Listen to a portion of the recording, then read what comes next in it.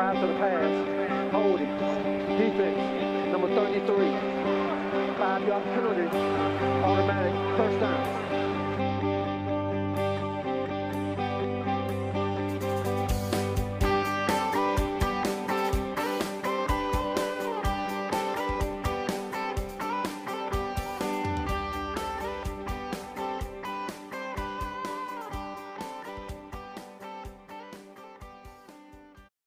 Greetings and welcome to the Roger Goodgroves officiating podcast. I'm Sukdeep Pooney and we have the main man, Roger, with us. How are you doing today, Roger? I'm very good, thank you. How's the progress with the house stuff going? I know our listeners are probably intrigued to know what's going on. I think it would be fair to say that I am fourth in inches. Exchanged last week, due to complete tomorrow. So all being well. All being well. Fingers crossed for you there, Roger. Thanks. I know it's been a stressful time, and obviously with everything going on now, with the lockdown now on Thursday, I know it's not the easiest time to be, sort of worrying about things like this. Indeed, yeah. But we're going to sort of go through an interesting week here. So week 8 of it was week 8, isn't it? Yeah, week 8 of the weekend's games. Lots to talk about this week. Yeah. Compared to what we've had in previous weeks. I think I don't think I've seen so many requests ever for, information. Yep.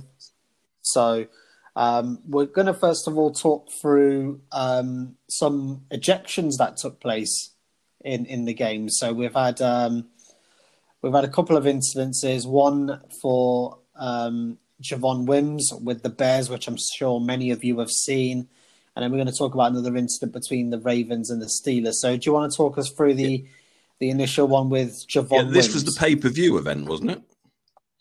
Yes, it was. The Chisora fight, wasn't it? It was an undercard. Yeah. Interesting sequence of plays.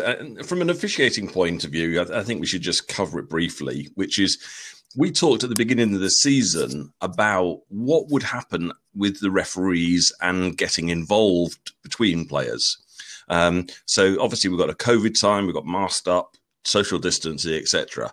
And I did say that when push came to the shove, literally, then that I think the referee's instincts would take over. And that's exactly what you saw in this example.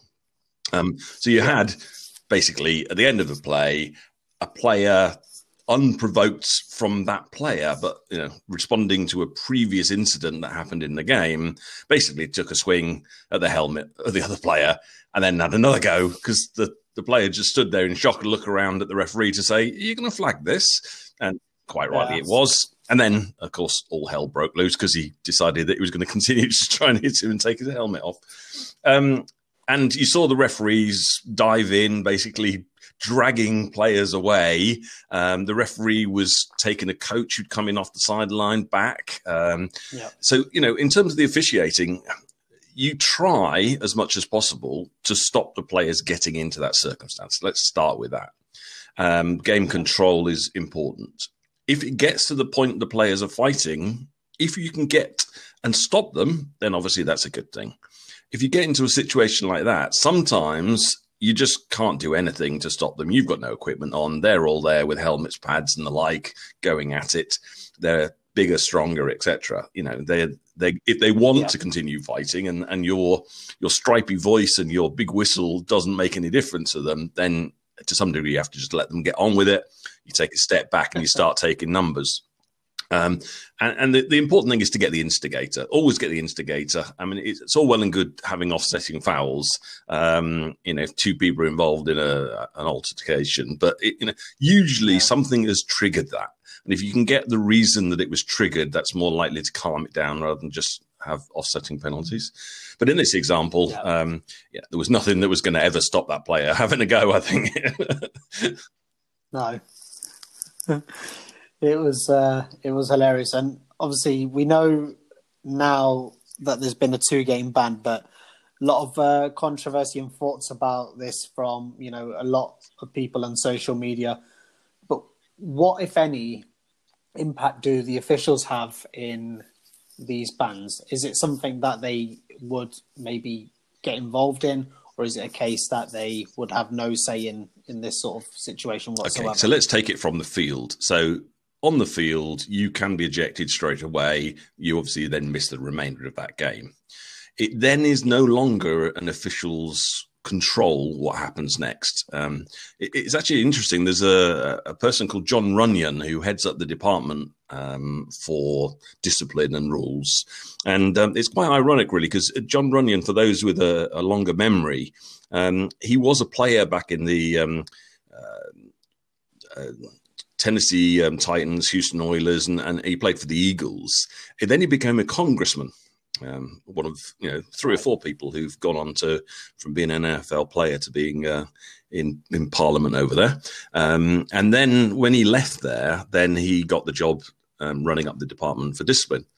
The ironic thing of this is it's very much a poacher turned gamekeeper, because Runyon in his day, I mean, there was a poll, I think it was Sports Illustrated, he was ranked as the second on a list of the dirtiest players in the NFL. Wow. Sean Merriman said about him, he said he was one of the dirtiest players I've ever been against in my whole entire life. He was really good at being dirty. So it's quite ironic that he's in charge of setting the discipline and deciding how many games people should miss. What they'll take into account is prior conduct. So if you remember last year in the Brown Steelers game, when we had the incident where the helmet thrown at or swung at another player, because of previous history, that player got a very severe ban. This player hasn't had such a history, and therefore he only got a couple of games, which he can appeal, and he has until Thursday to get that appeal in. They make decisions quickly on these. They will let them know usually Monday, Tuesday. Yeah. And the reason for that is so that teams can scheme for the following week, knowing that player is likely to be in or out. So they make a quick decision about the suspension if there's going to be one, and then the players have until Thursday to appeal that if necessary. I don't think he'll win that. No, I don't think he would. Is there any chance of it getting extended? No, I don't believe so. I'm not fully No. familiar with the way the process works, not been involved in it, but my knowledge of it will be that's going to be going down rather than going up if on appeal. Sure. I don't know what, to be honest, I don't know what extenuating circumstances you could throw in that would justify why it might go down. So I can't see it changing. Exactly, but absolutely, it was amazing just watching that live. It was one of the games that I was that I'm in charge of this week. So in terms of watching, so I'm thankful to have got that game. To be honest, just based on this, I'm probably talking about it was. I mean, it had so many incidents, didn't it? Yeah, that most definitely was a great game, to be honest. The next incident, obviously, in terms of the ejections, the Ravens and the Steelers, we know they have a history of, shall we say, a bit of argy-bargy and, a bit of friendly rivalry. But then, obviously, it went a bit too far this week with Matthew Judon. So do you want to talk us through what happened with his ejection and the reasoning sort of behind that? We've talked about it before in a previous week when there was contact against an official. Basically, in American football, don't touch the officials. That's the golden rule, and they all know that. So obviously, in the heat of the argument, sometimes they can be swinging arms around trying to get away from somebody or, trying to get at somebody and accidentally hit an official. Some of that will go by the wayside. In this particular example, we had officials directly in front of the player, basically trying to stop him getting into continuing action that was going on the sideline. There had already been a penalty flag thrown on the play. There was 2 players fighting on the sideline after the end of the play. And then the official was standing in front of the player, and the player was basically swung his arms around, hit the official as part of the swing.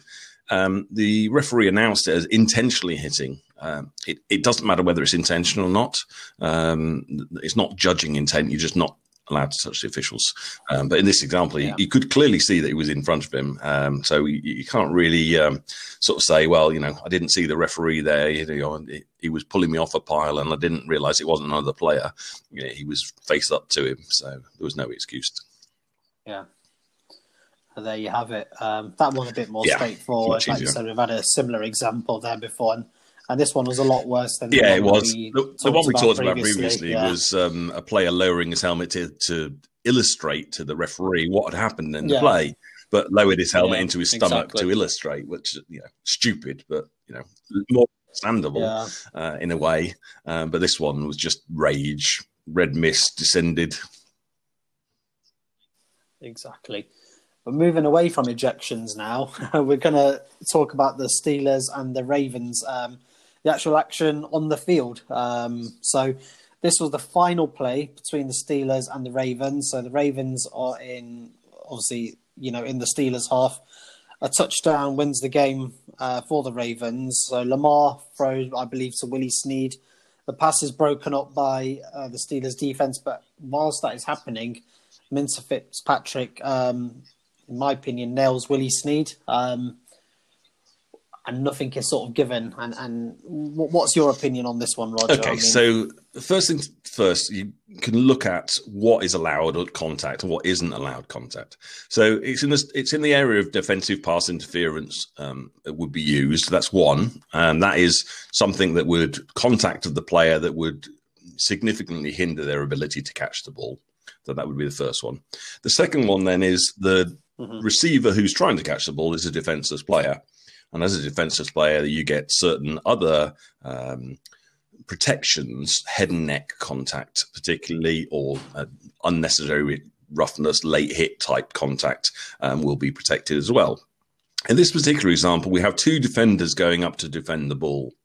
And the players going up high, similar level to the receiver, and he's playing the ball. So whilst there was some contact helmet to helmet, both players, they both have an equal right to the ball. Now, it's not the defender that has to give way. If he's playing the ball and he was trying to catch that ball, he's looking at the ball. He's not looking at playing the receiver, and he nearly caught the ball. As it happened, as soon as he touched the ball, he also ended up clashing with the player. What made this particularly look bad was that there was another defender coming in low and basically trying to tackle the player that would have caught the ball. And he doesn't hit him early, which would be the defensive pass interference. He hits him as the contact with the ball has happened already. So then just defending what would be the question about whether he caught it or not and trying to actually stop him catching it. But he hits him low. The other player is coming from the opposite direction and hits him high whilst he's going for the ball. So obviously that takes the player. It looks big. And that's why many people, I think, looked at that and thought, surely that should be a foul. But nobody was doing anything illegal. And that's the difference. They were incidental contact to the head as they were both playing the ball. That's fair enough, Roger. That's a good explanation. And it just goes to show, what we can see compared to what an official can see, how you sort of deconstruct all that. So, that's excellent, Roger. The next play we're going to talk about is from the NFC East rivalry game between the Eagles and the Cowboys. So we're in the fourth quarter. Eagles are 15-9 up, and it's 5:34 on the clock in the fourth quarter. Danucci, the quarterback, who's filling in for Dalton, who's filling in for Dak Prescott, and who's filling in for Tony Romo, who's filling in for Troy Aikman. You get it. So Danucci basically fumbles the ball, and the ball sort of bobbles everywhere. Now, Rodney McLeod at the end of the play runs in for the defensive touchdown. However, during the play, what we're trying to see is, did one of the other players establish control of the ball, and were they sort of touched by contact? And there's also a question mark about whether one of the actual players were offside prior to the snap being played as well. So a couple of instances. So Cowboys fans are not happy about this because obviously twofold. One, they thought there should have been an offside at the beginning, and therefore that play would have been a 5-yard penalty and a replay the down for the Cowboys. And then obviously what happens afterwards after the fumble and whether or not Eagles should have actually had a chance to recover that and then go in for the score. So let's take the first one. So the offside, or neutral zone infraction. There are a variety of different ways that it's described in the NFL, which is slightly different to college. And perhaps when we've got less to cover, we'll go into the various differences and why. But anyway, so there is a player who comes up to the line and stops at the line, just about. Very fractionally over if you really freeze frame, but not enough to call an offside on that play. If you freeze frame it, yes, he's fractionally over the ball at that point, but he hasn't caused anybody to move, and he doesn't really make any difference on the actual play because he's slow to get to the play as a result, stopping and then having to start again. There's no real advantage created there, and it is one of those that's so marginal you shouldn't be calling it. They should be clear and obvious in terms of being called on the field. So ignoring that, put it to one side. So what happens then is obviously we have a fumble, the ball goes to ground, and it looks like one of the Eagles players has dived on it and got control of the ball. And then briefly after that, the ball pops loose again. Recovered by the Eagles, they run down the field. So the question mark becomes, when you look at this in real time, and this is a dilemma that I think football fans have to face, which is we constantly go on at the refs. Let it play out if you're not sure what's happened. Okay? Because if you blow your whistle to say, yes, he was down, you remove the chance that long scoring play happens.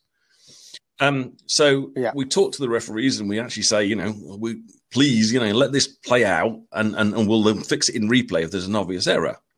Well, the consequence of this is that obviously the call on the field is that he wasn't down. And remember, all the time in replay is trying to prove clear and obvious that the contrary happened. So if the referee lets it play out and thinks, well, it was marginal, he may not have had control of that ball, I'll let it go and let replay determine whether he did or didn't. That's the ruling on the field, and that's what needs to be overturned with clear and obvious evidence to the contrary. Now, do I think the Eagles player was down and had the ball long enough in his control before the ball popped loose again? Yes, I think he was. Can I see that potentially replay could say, is it clear and obvious that he had control? Because remember, the process to recover a ball is very similar to a catch process. It's not just having your hands on the ball. You need to get control. So if he muffed it, he had his hands on the ball, but he didn't actually have control of that ball. So firstly is he needs to get control, and then he needs to have time long enough to perform an act common to the game, or time generally. Now, that's where I think this one probably fell into the replay process, which was he never had it long enough to establish that he really had control. And if you say, well, that's what was determined on the field, have we got anything clear and obvious to overturn that? No, probably haven't. And I can see, therefore, why it would have stood as called. Now, if we look at it the other way around, we say, okay, we want referees to be a bit more tight on these because we don't want that sort of situation. Then potentially the next time he rules him down and we find out that he wasn't touched when he was on the ground, didn't have control of the ball. The ball came loose, the Eagles recovered, they ran down the field for a touchdown, and we then have to say, well, I'm sorry, but you can't have that. We need to come back to whether the ball was ruled on the field. Yeah. We can give you the fact that you got the ball because we can see that was clearly there, but we can't give you what happened after that because the referee blew the whistle. So it's a dual-edged sword, and it's a fine balance between the two.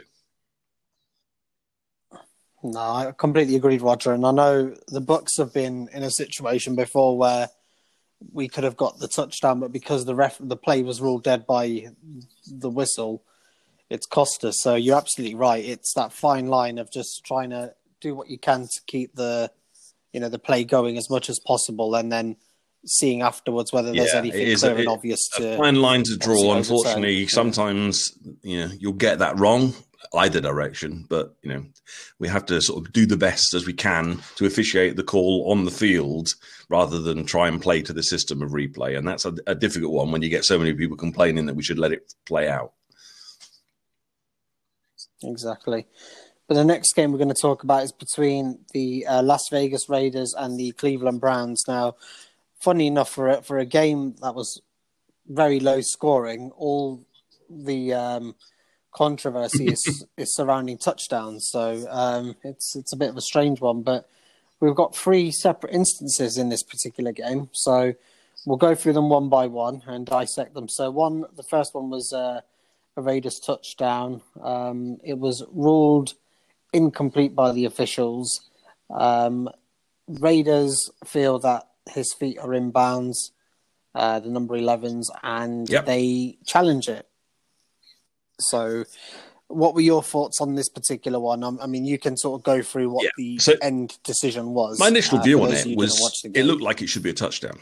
It looked like he got his second foot inbounds, and he didn't touch out of bounds. It was very, very close. I mean, we're talking about blades of artificial grass close. Was the grass between his foot and the out of bounds spot or not?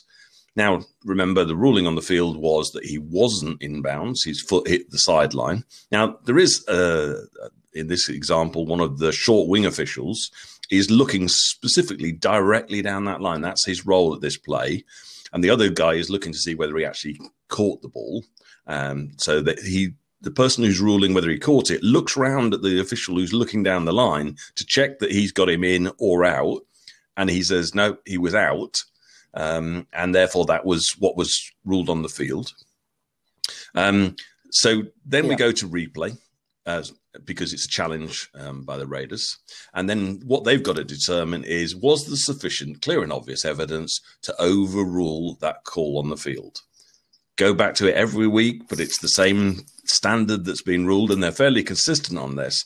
Was it clear and obvious that he didn't touch the out of bounds line? Well, no, it wasn't. It looked like he should get a touchdown, but it wasn't clear and obvious that there was good green space at the end of his foot.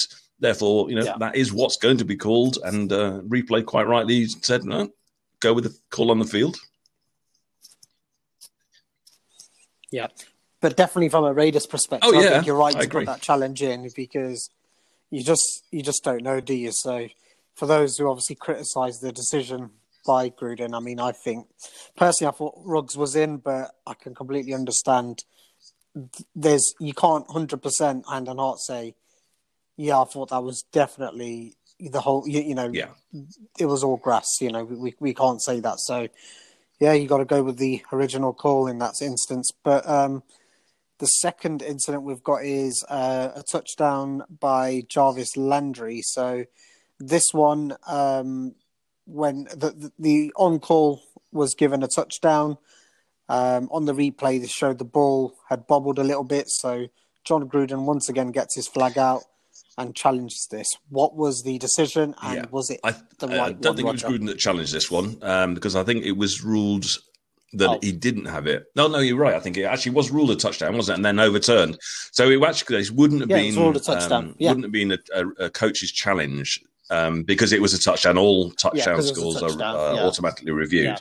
So what we had is usual thing: a receiver going to the ground in process of catching the ball needs to survive the ground. He slightly bobbles the ball when he's going into the end zone, but as he goes to the ground, he does look like he gains control of the ball, clearly. But as he's falling towards the ground further, it looks like he drops the ball. And there were 3 or 4 different replays of this, and 3 of them, it was either inconclusive or really you couldn't see enough to decide did he drop it or not. But there was one particular angle, the cameraman was looking directly at it on the sideline, and you can see clearly that as he's going to the ground, the ball suddenly drops quicker than he does, and therefore you can see that he then bounces back off the turf, and so quite rightly was turned around in replay, because it was clear that the ball actually hit the deck without actually being in control, and that's the important differentiator. And then we'll talk about later why another one later in that game didn't get overturned. So that other one is the Hunter Renfrow catch in the 4th quarter. Now, this one, I'll be honest, I still don't know what the right decision is, because the camera angles for me just weren't. There's not a lot to see. What you can see, and this is the interesting rule question, because many people assume that the ground can't be involved in the catch process. So, you have to keep your hands underneath it type thing, or you just have to keep it off the ground. Not strictly speaking true, although you'll see players obviously try and do that. The reason why they try and do that is to remove the element of doubt that the ground helped the catch. So in this example, Right. he's going to the ground as part of the touchdown process, and the ball moves. But it moves because it's under control of his hands and it touches the ground. He doesn't lose that control, even though the ground is involved. And that's the important differentiator here, is that, yes, the ground was involved and the ball did move, but he wasn't losing control of that ball. Or at least, as you say, from the replays, there wasn't significant to say that he did. And the ruling on the field was that it was a touchdown. And therefore, unless there's significant evidence to say that he didn't, then the ruling on the field will stand, which it did. No, that's fair enough. As I say, that's a lot of incidents. Yeah, and you can understand, unfortunately, if you're... I think it was the Raiders that had most of the things that went against them. You think, well, the ref's against the Raiders, but break those individual plays down rather than look at the body and say, we were screwed over by the referees. Each of them individually looked at, you can say, well, that call was reasonable. Yeah, most definitely. The next incident we're going to talk about. So this is coming. We're going to mention this one on the show anyway, but. A good friend of mine, Ryan Slaughter, who's a Titans fan, wanted this one looking at. So this was the hit on former Bucks wide receiver and now Tennessee Titans wide receiver Adam Humphries. So it was a massive hit on Adam Humphries. But was the player, in your eyes, sort of in a position where he was sort of defenseless? And was the hit any grounds for the player potentially being ejected? And was it... Yeah. Sort of a nasty hit. It was a nasty hit of, in terms of the consequences of the hit, because the player, Humphries, actually ended up going out in the game on a cart. So from that point of view, it was a nasty hit. Was it the type of hit that you'd see a disqualification? The answer was no.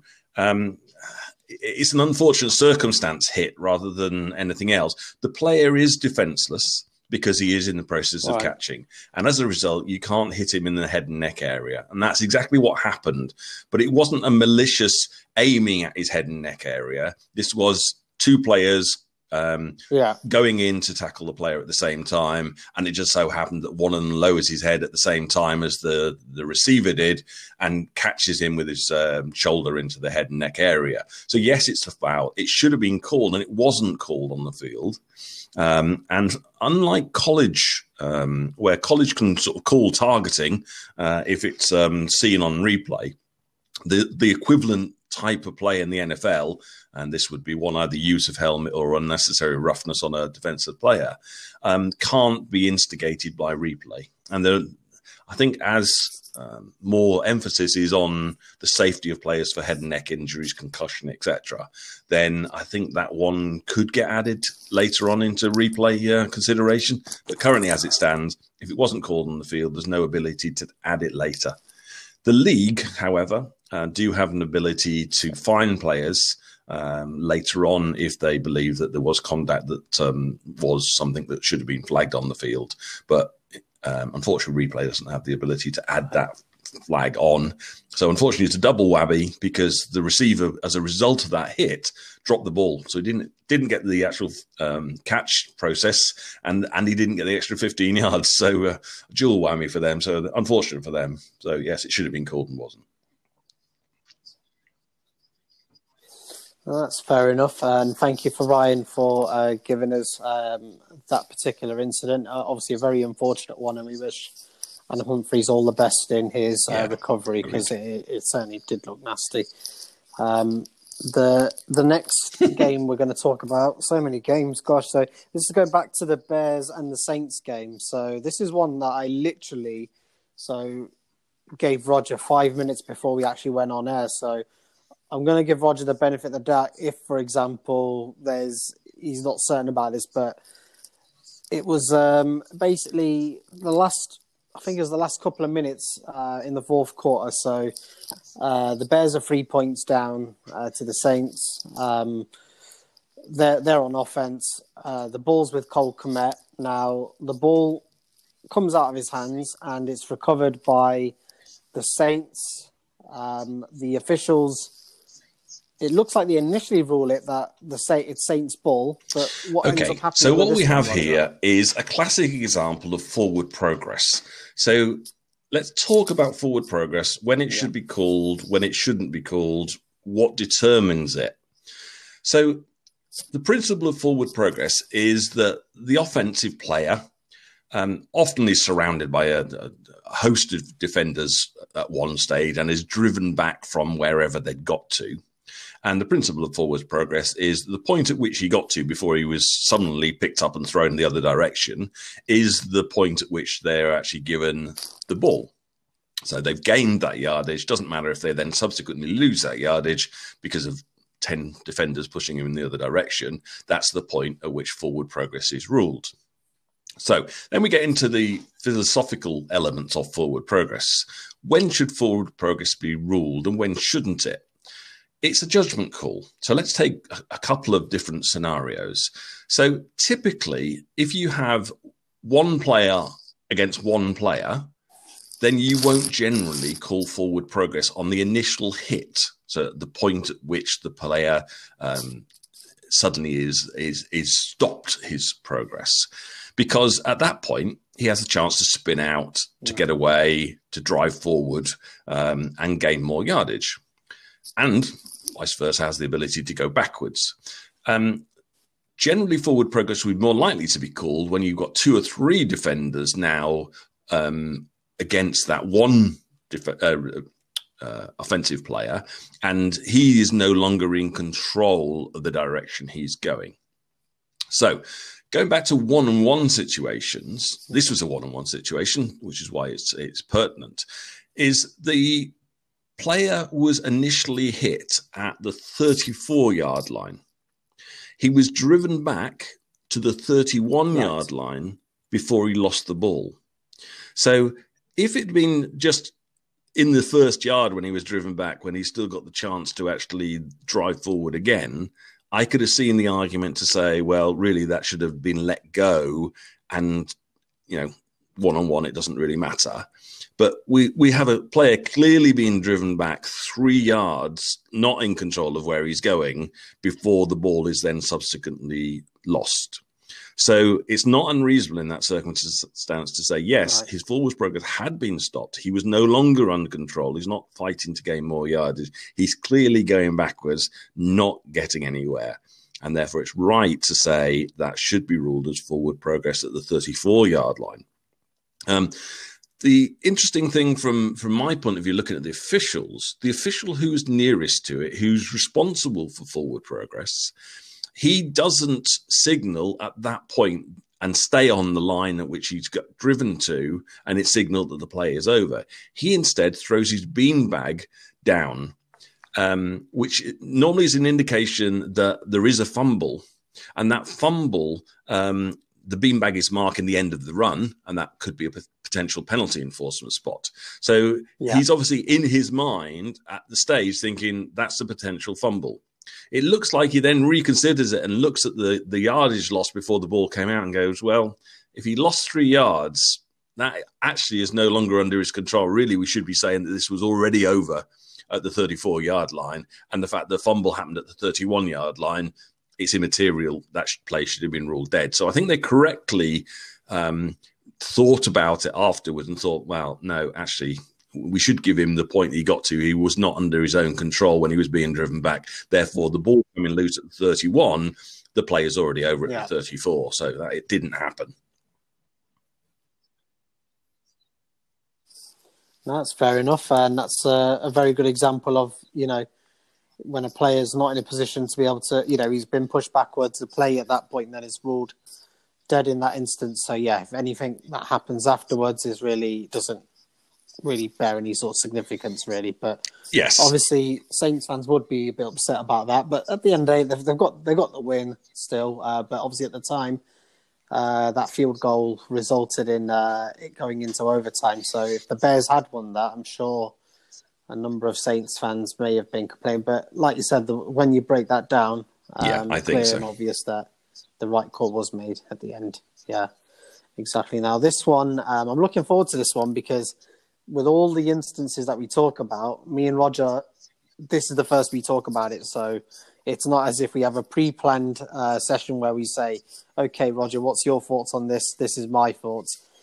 So I'm going to be very interested in knowing what your opinion on this one Monday is. Night Football. This is Bucks versus the Giants from last night's Monday Night Football game. I was wide awake watching this, absolutely exhausted today from it, but I might even have a bit of a nap, after we've done with this. But so the Bucks are 25-23 up. The Giants have just scored a touchdown through Golden Tate, 14-yard touchdown pass. So the Giants, naturally, with only 20-some seconds to go of the game, decide to go for the 2-point conversion. Daniel Jones makes a play. We can see throws to his receiver.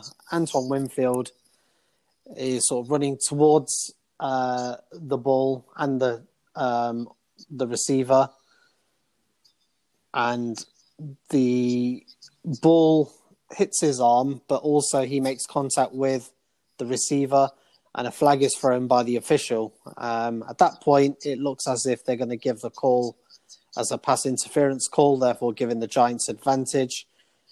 However, on a rare occasion, well, I've not seen it happen too many times, but I know it obviously has started to happen a lot more now. Yep. They take the flag away. So I think that's what is causing a lot of Giants fans to be upset this morning, because they're saying, well, at the end of the day, okay, whatever the decision is, they've called it on the field initially as being pass interference, but yet now they've taken the flag away. So, okay, so let's talk about flag pickup for a second, Roger, before we actually get into the controversy of whether or not this was or wasn't a foul. So we've talked in the past, and we have the advantage when we're actually looking at these games is that we have usually multiple angles to look at the play. We have, especially on a Monday Night Football, there'll be more cameras than you would have on a regular game. And some of those cameras will be in angles that we wouldn't normally have on a replay.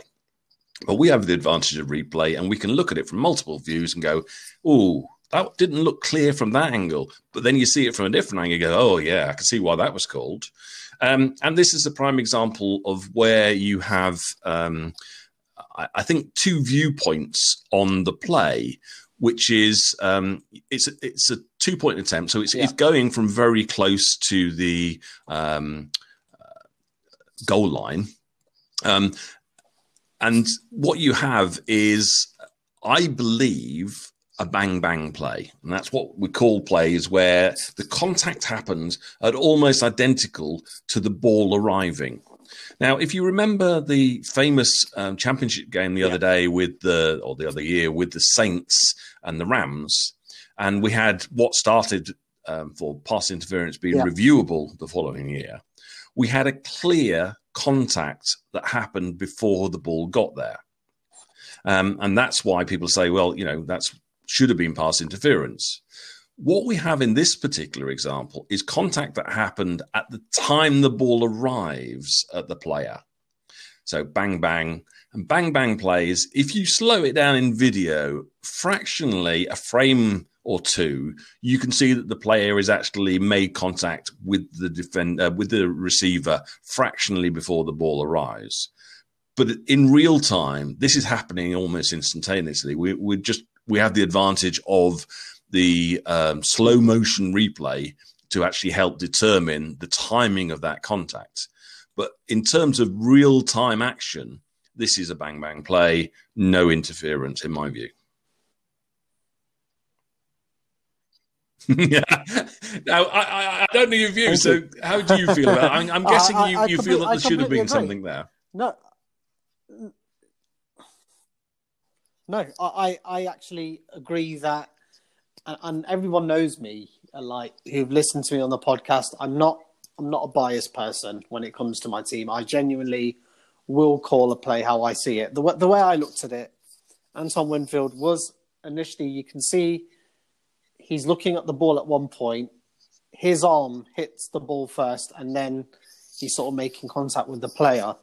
So in my opinion, regardless of whether he's had that contact with the player, the ball is nowhere near going to be reaching that receiver no matter what happens. It hits Winfield's arm, and therefore, in my opinion, he's made the play before, he's been a step quicker than the receiver. Or should I say the ball was underthrown by Daniel Jones? Yeah, Jones put it in a really bad position in terms of the ability for the receiver. He should have put it near the goalpost or pylon post, not goalpost, sorry. So that would have given the receiver every opportunity to get the ball without the other player getting in the way. So it's slightly underthrown. Jones didn't have a good game. I mean, that's an understatement, I think. But yeah, so he had a chance to tie the game up, but he just put the ball in a very bad position. And you are right. I have just slowed that down frame by frame, and it does hit his arm fractionally before he hits the player. And that in rule speak would actually take out any possibility of a defensive pass interference anyway, because once the pass has been touched, then defensive pass interference goes away. It's not a callable foul. So, yes, in slow motion, I can say completely you're right that he does get to the ball because accidentally it hits his arm rather than he hits the ball. Just happens to be he's just about to tackle the receiver, but the ball actually gets to his arm before it gets to the receiver because of where it was thrown. So, yes, it wouldn't be defensive pass interference because of that anyway. Right. But even if the contact was fractionally the other way around, it is a bang-bang play, and bang-bang plays we're told not to call. Yeah. Yeah, no, I appreciate that one, Roger. I mean, it's one of them. I know it's going to sound a bit sad, but when you go on social, you make the mistake of going when you're supposed to be going to bed straight after the game finishes, and then you see a number of when I'm supposed to be going to bed, and I see all these comments, and it was hard for me to actually sleep because my mind's literally just thinking on that play, and part of me's thinking, am I being biased or am I? It was one of them where I was like, no, I'm honestly seeing it this way, even taking out me being a Bucks fan, But sometimes you just don't know because you just think maybe most letting fans do look with rose-tinted glasses, unfortunately, and they're looking for anything to absolve their team of the reason why they lost. So and unfortunately, social media, the defeated fans will nearly always think the refs are against them. Unfortunately. Yeah, and obviously another interesting aspect, and I don't know whether you could shed some light on this. I don't think anyone knows the answer, but I was listening to Good Morning Football literally just before we went on, and they were, I don't know if they're having a bit of a joke about it, but they were saying, the information has clearly got to New York, and New York have told them, No. Put the flag away. This will be two officials, rubbish, and they did huddle up. If you look on the replay, they do huddle up to have a discussion about this play, and it will be two different people seeing things from a different angle. Yeah. The timing of it, depending on who's throwing the flag, might see it from one angle and be straight line to it, whereas another person can see that there is still space between them when the ball is touched. And I can't remember who the calling official was that actually threw the flag. I think it was a guy at the back behind the play on the end line threw the flag. And I suspect the guy that was on the goal line said that the ball touched his arm before he got there, and therefore it should be called off because there is no pass interference once the ball has been touched. I suspect that's what happened. I'm going to just quickly watch it, see if I can see where the flag comes in from. You give me 1 second. I will probably answer that question.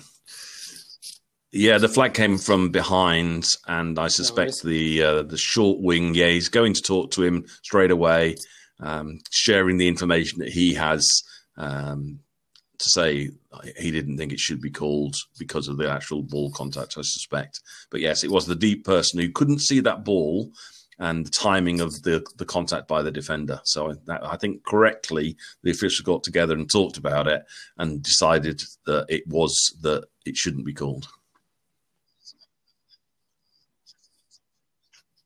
That's fair enough. And just once and for all as well, Roger, if you want to answer this question, does Tom Brady have a say in what happens with these officiating calls? Now, does that mean to say that an experienced player doesn't try and influence the officials?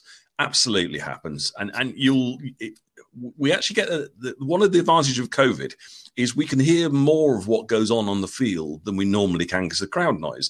And you can hear the players, they're making their case. That was holding, and they're shouting in the referee's ear. The referee's not listening particularly. They will hear it, but they're making their own judgment. And they know that, glass tinted again, they will see it one way when they're on the sideline towards their team.